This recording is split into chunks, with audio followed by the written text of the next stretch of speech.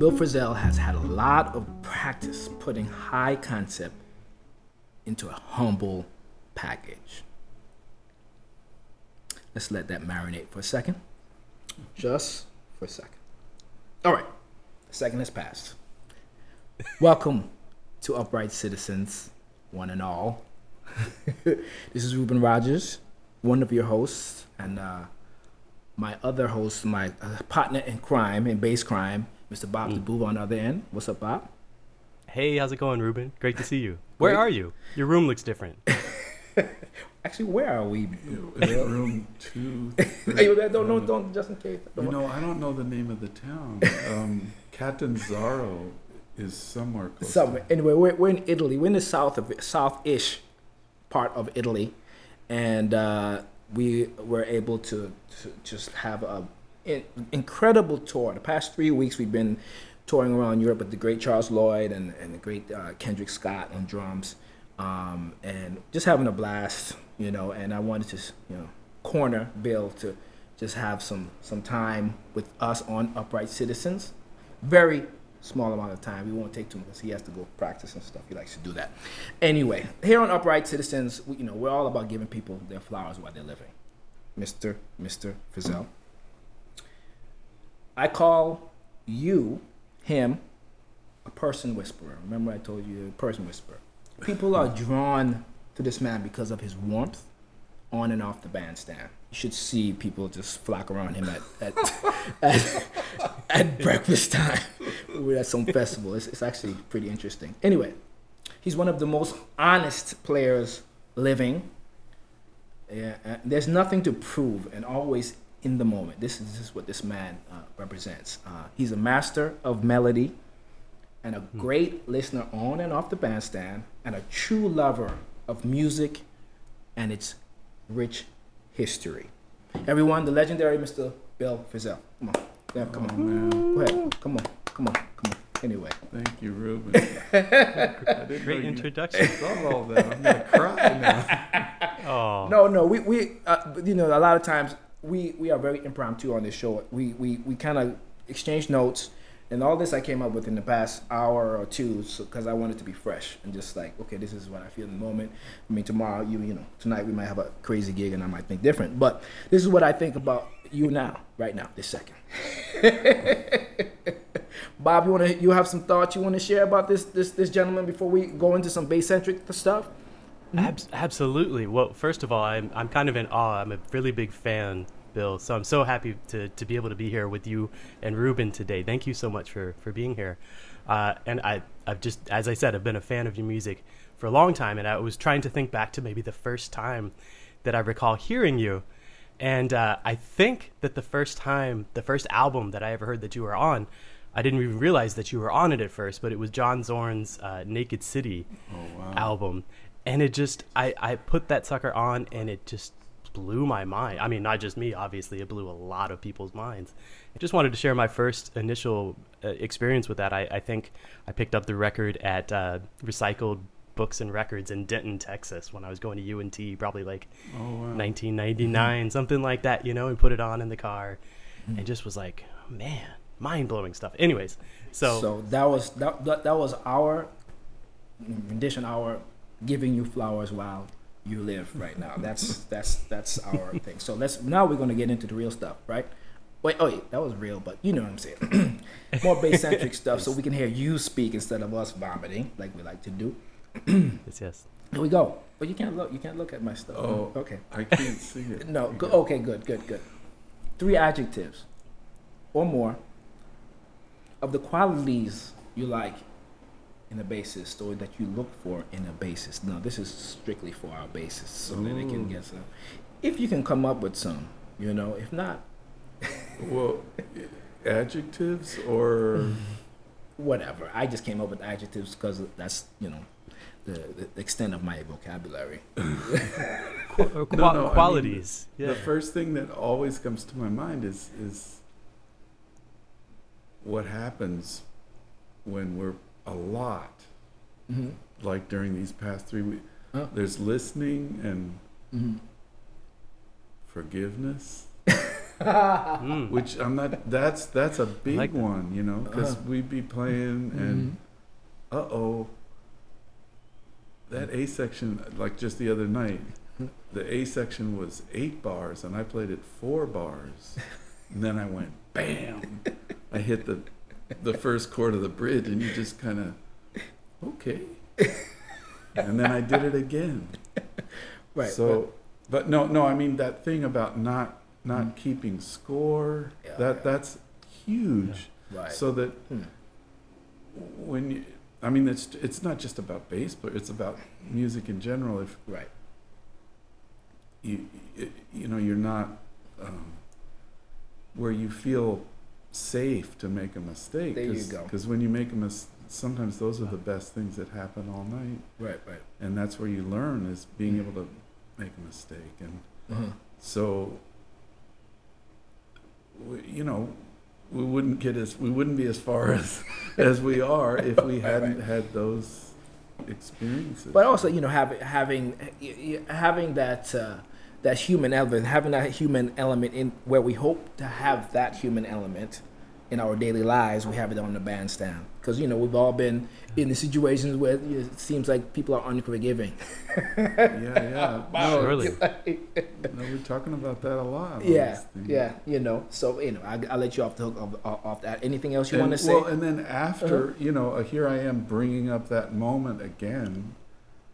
After that happened that night, I said, "Oh man, sorry, I messed up that form or whatever." I said, "I learned I'm not going to mess it up next time." And then you told me the story about, you know, not carrying these things with you, you know. All right. A story that was given to me by the great Charles Lloyd, actually, you know. I'm like, okay, well, I can't believe I gave that to you, but no, I mean, we don't have to. Wow. But the thing about, okay, we made a mistake. Let's just move on from there and be where we are right now, and that has to happen. I mean, that really has to happen moment to moment in the music, right, for the music to take off, right. know? And this is something we've discussed, Bob, on this podcast, I think a few times, right? You know, about being able to let go of that thing, that moment, you know, because everyone else has moved on usually, and we are, as human beings, kind of stay in that moment and look back like, oh, why did that happen? Why did I do Sure. that? Oh God, not realizing what's Sure. happening right now is affecting, you know, what's moving forward also. It's always Surely, feels a it's lot a- bigger than it actually is. You know, it's Right. like a millisecond. Oh shit! I played it wrong. I played it. Absolutely, isn't F that sharp on crazy? It does feel huge in the moment, but in the grand scheme of things, it's everything just flowing and continuing on, and it's us holding on to it. I love that, and I think that's a really beautiful quality that you brought up when thinking about other bass players or other musicians, but it's also, you related it directly to yourself immediately. You know, you're like, well, when I make a mistake, you know, I have to forgive myself and move on and just be part of the music again. And I think that's beautiful how you just said that. I love that. Yeah. And that's, of course, every day that's going on with everybody else. I had a question related to playing without bass players. You know, there's definitely some really incredible albums that you've been a part of that are in bassless, you know, there's no bass player involved. And I was just curious, are there any artistic elements for you? Are they the same or different without a bass player involved? Do you think about any of that differently when you're in those situations? Yeah, I mean, that was, you might be, a lot of people talk about that trio with Paul Motion and Joe Lovano. Yeah. And I remember when we first started to do it, there's a whole bunch of things happened. Like, first you notice there's all this, like the guitar gets down there, Yes. you know, and Yeah. so I can't always be, if there's bass, again, you're just listening and but suddenly there's this space down there, and then the drums sound different too. Like I was hearing, you know, the bass drum becomes, the bass drum is like a whole instrument. Yeah, no doubt. And Wow. at the beginning, when we first started doing it, I don't think it was just me. I think it was Paul too. But I would find myself, well, he actually called me out on it because it was like I was trying to fill in that space, and it doesn't have to be I would play try to play Bass walking lines. bass lines, and I'm not a bass Sure, player. sure. But gradually we got more comfortable with just letting Let the music breathe. let the space be there, Space. and then Yeah. boom, I could play a whatever, Right. but not try to. Again, that's another thing. It's my mind's sort of racing, like when I play alone, Mhm.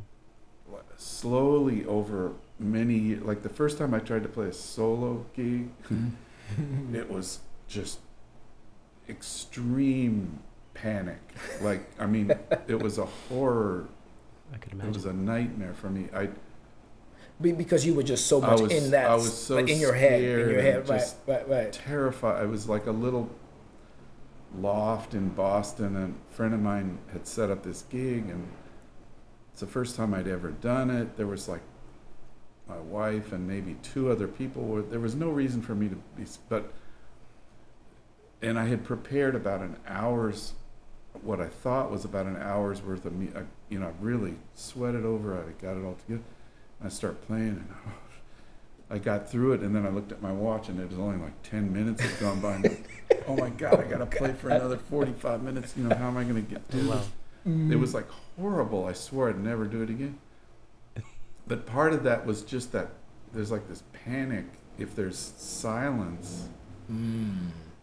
Right. You Yeah. think you always have to fill it up, but the silence is like It's part of it. man. It's part of it. And then if you can get comfortable with that, so again, it's not.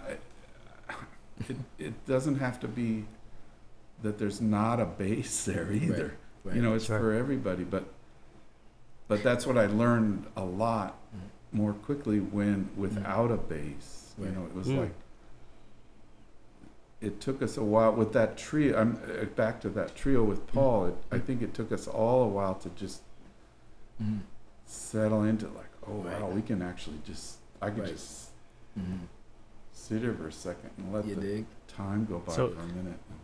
So the changing of that scenery or the sonic scenery or whatever, it sounds like initially it was like something to get used to, but then it was likely opening up into a more freeing Yeah, situation. I was going to say, I thought it was really interesting how you mentioned that even the bass drum sounds different, or the reflections you're getting from the other musicians changes, and you have to deal with that, kind of accept that different, not in a negative way, but accept the situation as it is, and see what can be fresh and new about something like that. I thought that was fascinating. And the other part of what you said is it goes back to that saying. I don't know if it's a saying. That's definitely something I've tried to preach.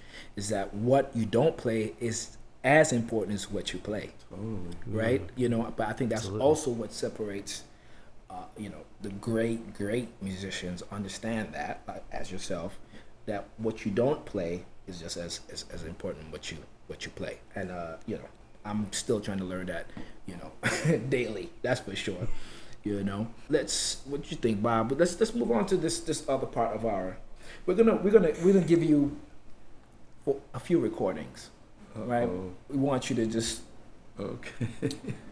if you could just think back a little bit and say, "Oh, I like that," or "I didn't like it," or "Why did you even bring this up, Ruben?" Anyway, we're gonna start with something a little bit more, I guess. No, you recorded this quite some years ago. Anyway, it was new to our ears. It would be wrong of us, not legal enough, if we didn't, since it's a bass-centric podcast, bring up your current, I guess, relationship with the great Thomas Morgan, right? He's a transcendent bassist of our time. Both of us have had time to talk about when we learned about Thomas just many years ago. But Yeah. my short story, or how I started to even when Thomas started to even come closer to my face like this, is that he was playing with the great Tomasz Stanko Oh, yeah. many years ago. And it's funny, today I just realized something too. One of the reasons why I ended up playing with Tomasz is because Tomar Stanko because Thomas was too busy with the great Bill Frisell. Thank you very much. Thank you, Bill. Thank you, Thomas. Anyway. Oh wow, that's wild. Well, because I think there were a lot of Oh, gigs. yeah, I remember something about that. Yeah, there was a lot of gigs that he couldn't make, and then because if y'all want to see work in this band in show business, go Google thegreatBillFrisell.com. That's his plug. It's actually incredible to see how much he works. But anyway, well, I recall seeing Thomas Morgan for the first time too, and just having my mind blown Right. at a club called Detour in Manhattan, probably like 2001, 2002. He's playing with Dan Weiss, the drummer, and Jacob Sachs. Oh yeah, and, I saw that oh. too. right, Probably did in you that see some of same those shows? club. right. Yeah, it was this little club called Detour. I don't think it's there anymore. But I just remember visually watching Thomas play, and everything sonically was incredible, of course, but watching him like he was in a trance, like he was in a meditative stance, There you you know, go. Kinda like smiling you, actually. and playing and just completely present. And just I was just blown away from the first note. So. Well, I mean, Yeah. I bring this up because I want to know about this record that y'all did, Epistrophe. This duo record live at the Vanguard. Is it called Epistrophe? It's Well, called there's, Epistrophe. there's actually There's two. There's two. two from the same. Yes, from the gig, same. So basically. that's why I figured I'll gear it towards Epistrophe this one time since we only have like 10 more minutes. So tell us, I guess first of all, how did your this pairing come about, and maybe a little bit about that time at the Vanguard. Well, yeah. I mean, I guess I could go back when I met him. Was Mm-hmm. it was a and speaking of another bass player that you might have heard of, Mm. it was a recording with Joey Barron that was with Ron Carter and Arthur Blythe. Wow. So Joey he wanted to rehearse the music before Ron came, Wow. and just so we'd have it together. You know, we got to get this together. You know, so Mm. and in where Joey was living, I don't know if you guys know Gary Dial. Yes. Um, Great Sure. piano player. Mhm. Yeah. was I think he lived upstairs from Joey or so. I don't know the details. He said, "Yeah, Joey, there's this guy, a student, Mhm. plays really good. He could come and sub for Ron for this rehearsal." So that's where I met him for the first time. He just and Joey had very specific he was thinking about Ron Carter when he wrote this music, and he had very specific bass lines. And so we do this rehearsal, and Thomas comes and, you know, boom, boom, boom, boom, boom. He just played it perfect, you know. Mm. Mostly written in a way, you know. So, and I was impressed, Mhm. you know, like, Right, wow, right, wow, right. he just nailed it. Right. Right. Of course. But that wasn't the thing, Right. you know. So then, but that's how we met, Mhm. and I was like, wow, he sounds great, you know. And then, you know, that's a whole nother story. We made a record with Ron Carter, Mm. but then I don't know if it was a couple years later. My friend Kenny Wallison Mhm. got free studio time in I wish I could remember the name of this. It was like one of the huge studios in New York, like I don't know if it was Sony or the record plant or some. Yeah. I don't remember which one it was. Like one of those, the big, Mm.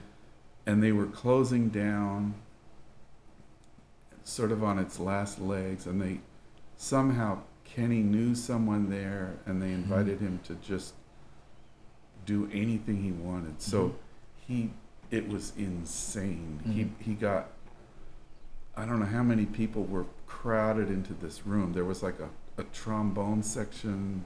Oh. There were rappers. There was God. there was like, I don't know how many. There was me playing guitar. Steve Cardenas was playing guitar. Wow. There was percussion guys. A lot of musicians. Butch Morris was sort of he was doing this conduction But thing. was it Wow. Kenny's It project? was Kenny's thing. Wow. But Okay. it was like it was basically he got everybody that he knew into. Yeah. There was Don Falzone was playing bass. Mm. Thomas was playing bass. I think Tony Shear. Wow. He was either playing guitar Wow. or bass. Mm. There was like 50 people, and it was like chaos, and the engineers trying to figure out which, there's mics all over the place, and Butch is, it was wild. It was great. It was wild, but it was like, and it was hard to hear what's going on, But Thomas was there, way off in the corner somewhere, and there was some point where, I don't know, like the tuba players and the trombone players were having an argument, and I don't know what it was like, and we're playing, and there's all this stuff going on, and there was like this was the key, like this density is happening, and then just at this one moment, there was like this bing, it was just like one note, one quiet note that was like cut through the whole thing, and I looked over there, and bam, that was Thomas played that note, and I was like, what's going on with this guy? How did he find that? How did he find that spot at that moment? So that really hit me, and then we just started crossing paths more and more often. He started playing with Paul Motion again, so that was a big Right. connection Right. for me there, and we ended up playing on Paul's. Actually, I think the first time Jakob Bro, who also played with Stanko, right? Yeah. It- Yeah. that's how we played on a couple of his albums, and then we played on Paul's last album that he made before he passed away, and that was where Yeah. this guy we Right. gotta play. I Right. just felt like we really had connected So strong. there's a couple things you said in this story is that, unfortunately, once again, these damn drummers always seem to just hook up some bands somehow in a roundabout way. That was the great Joey Barrett and the great Kenny Wallison brought these other musicians together. Oh, we hate them, but we love them at the same time. It's You know. and then Paul. And then too. Paul, of course, he brought it all. Oh man, forget them. Anyway, but just specifically going back to this, how was that the Village Vanguard time? Was that was just also an easy like segue into all the years of Yeah, I y'all mean, knowing but- each other? It was So by real that seamless. time, we Yeah. played. Mhm. We played a lot. Yeah, So that's yeah. Mm-hmm. I don't know how many. I mean, actually, it's not that. We started playing maybe 15 years ago now, or Yeah. something like it. So we're getting Well, some history. and and these are the same things we keep on coming back to, right? Some of the best music that we love to hear, but doesn't matter, it transcends music, are from relationships, that have been nurtured. The best music usually are from musicians who are able to just nurture some kind of relationship over a period of time. Sometimes it comes together from downbeat, but I think the best music, I would say, are from musicians who have spent some great quality time together on and off the bandstand usually, and it's just case in point. I mean, think. like on these Mhm.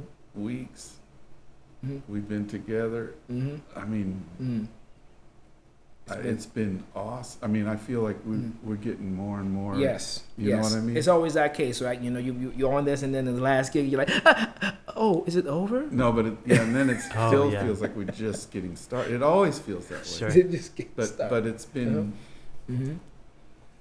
I don't know. Mhm. It's been really to be with you all this time, and Right. Mhm. and then actually we're veering all over the place. But there was a gig at the beginning that Thomas was supposed to do, Oh yeah. and he got COVID. So Right. Mm-hmm. you came in and just killed that, and it was Right. amazing. Well, I mean, yeah, it's great. It was great. And that gig actually made me realize how little I've played in that context in my life.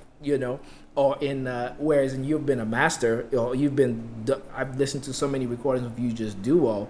I was like, I have never recorded anything or played very few gigs in the context without drums, or just Right. I mean, mainly because people just don't trust me, but I wouldn't trust myself either.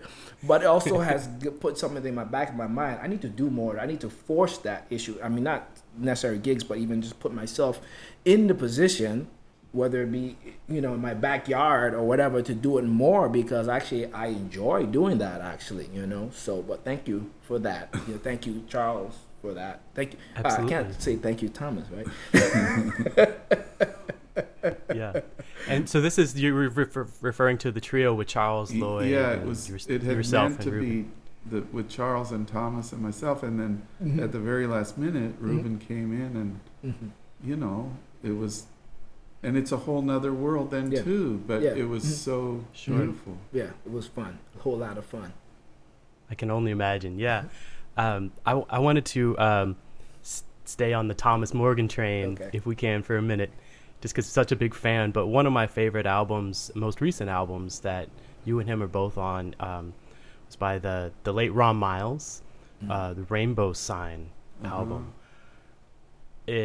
I've heard this album so many times, and it's just so beautiful. I love all of the playing on it, and I was hoping to ask if you have any stories or any insights from the recording of that album or playing in that situation Yeah, well, that you'd be willing to that's- share. Wow, that's a major, huge. Mm.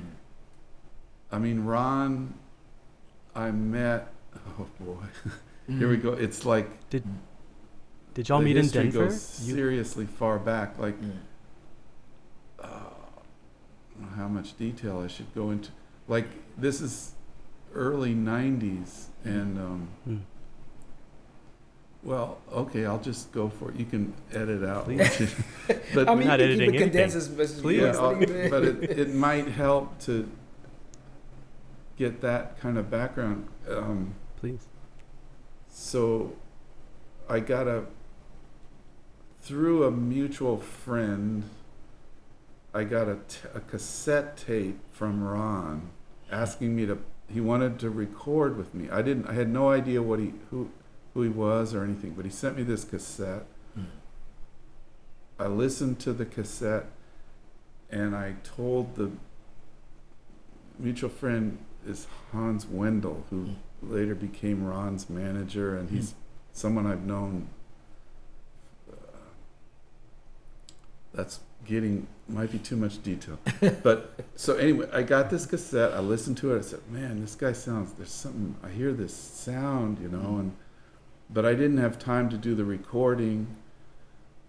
I put the cassette up on my shelf. It was just sitting up on my shelf.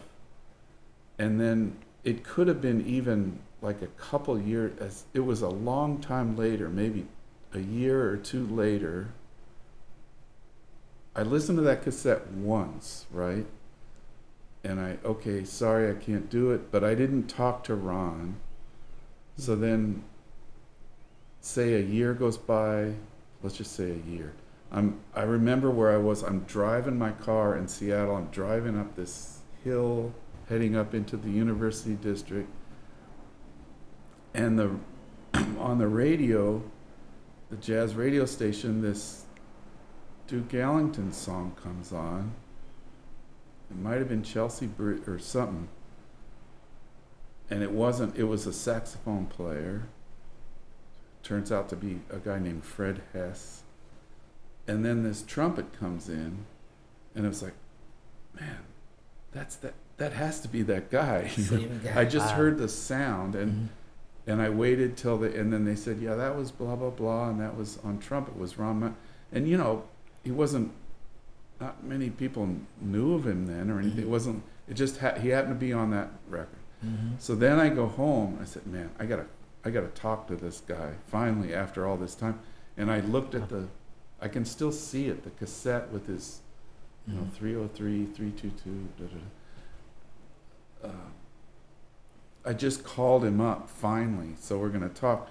And then from the moment we started talking, it turns out that we went to the same high school in Denver, like however many years apart. I mean, I was there, I think we're 15 years difference in Okay. age, but you know, we ended up having this long, we just talked for, Nice. I didn't know what he looked like. I didn't know anything. We just ended up talking. Wow. Said, man, we got to play. And he invited me to come to Denver. So I went out there and he set up or actually another childhood friend of mine set up a gig for us at the Ogden Theater in Denver. And so that was the first time I ever played. I just went out to Denver. I met him, and actually Rudy Royston, also from Denver. That's where I met Rudy. See another. Oh, wow. See. So it See just that keeps. goes? Yep. So that was where we met, and it was just like instantaneous brothers for me with Ron. So from that moment on, he was part of so much stuff.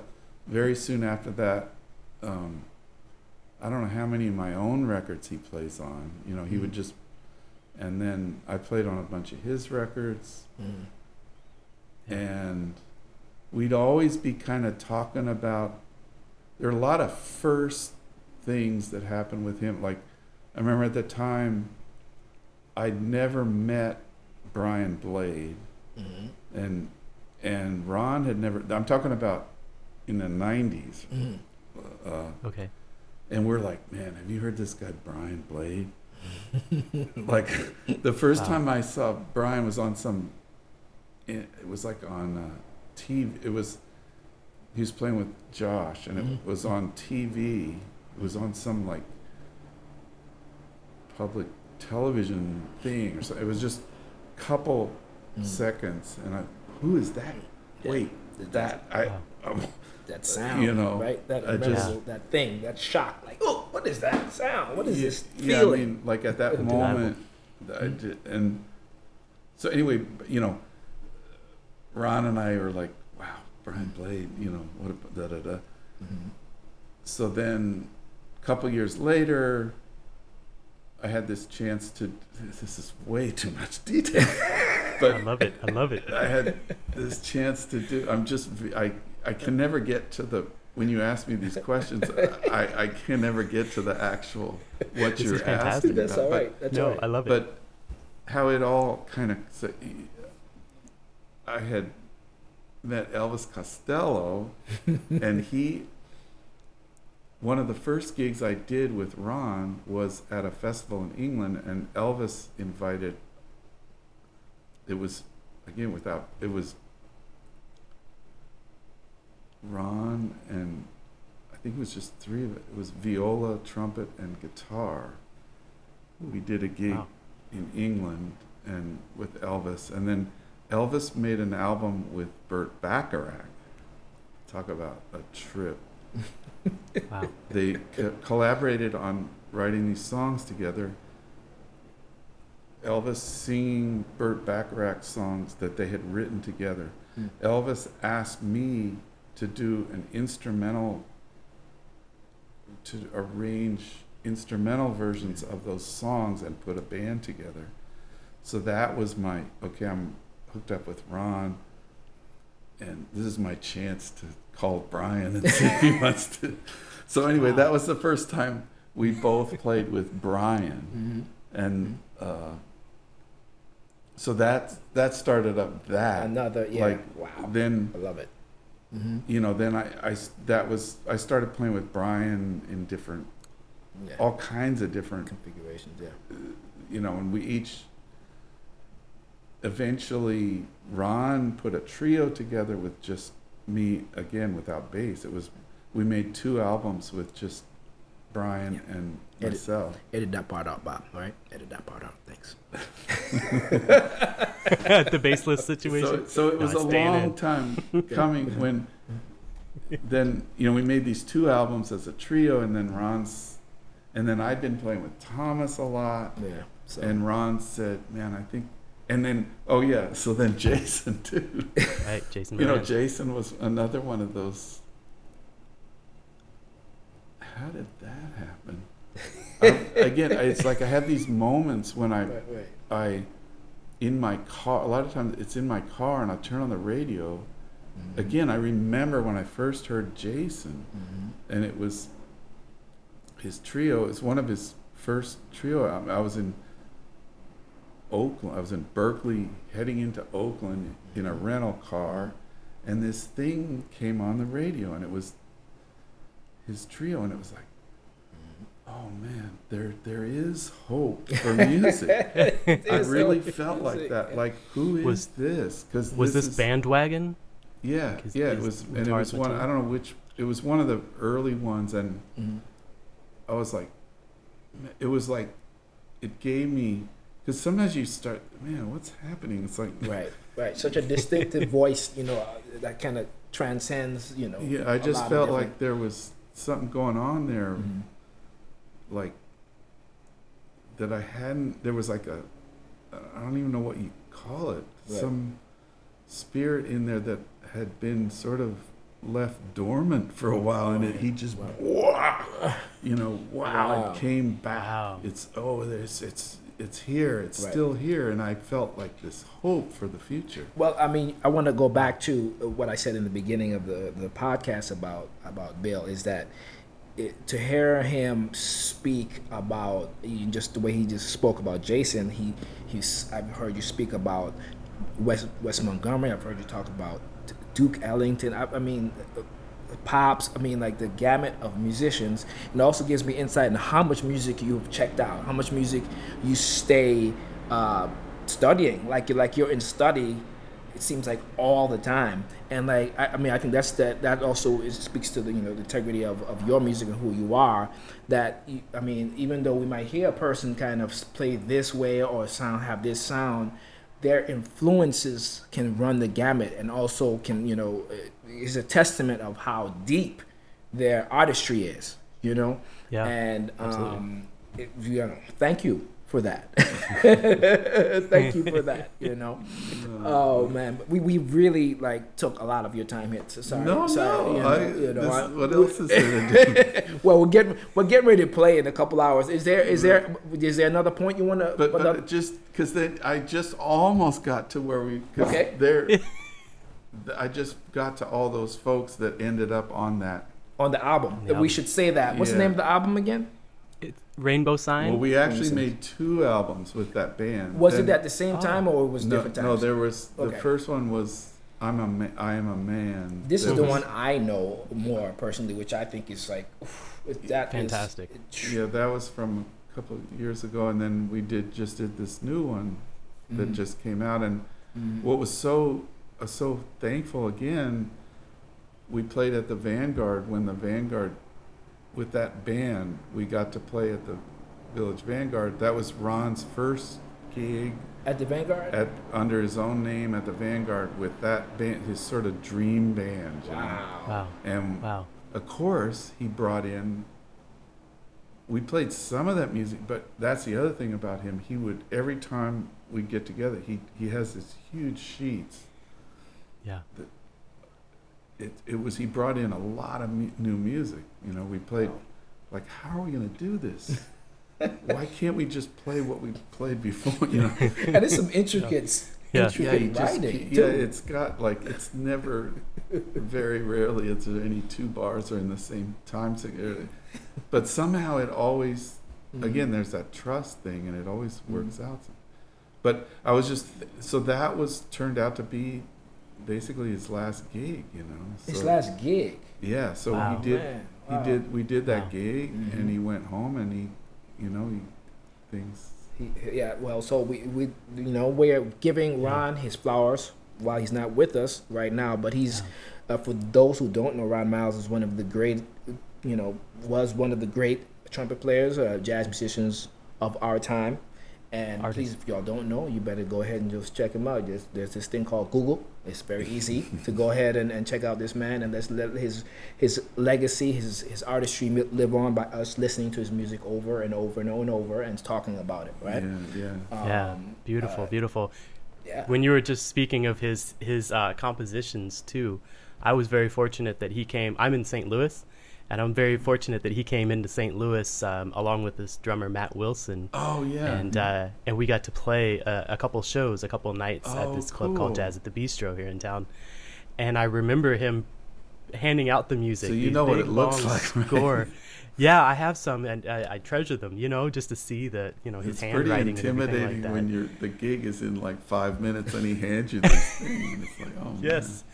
How Yeah, many but he was just so nights open did, to all did of y'all do like the 4-night run or couple night run at the bistro or It was a weekend. It was a Okay. Friday, Wow, Saturday that's night great, man. situation. That's He, awesome. yeah, beautiful. and just to be able to speak with him and hang out with Ron was just such an experience too. What a beautiful, beautiful person. Yeah, he was a real role model for me. Right. I asked him about composition a little bit, and I asked him if he had any process to composing, and he may have been putting me on. I'm not sure, but he told me that he would put on a white coat at home, like a white lab coat.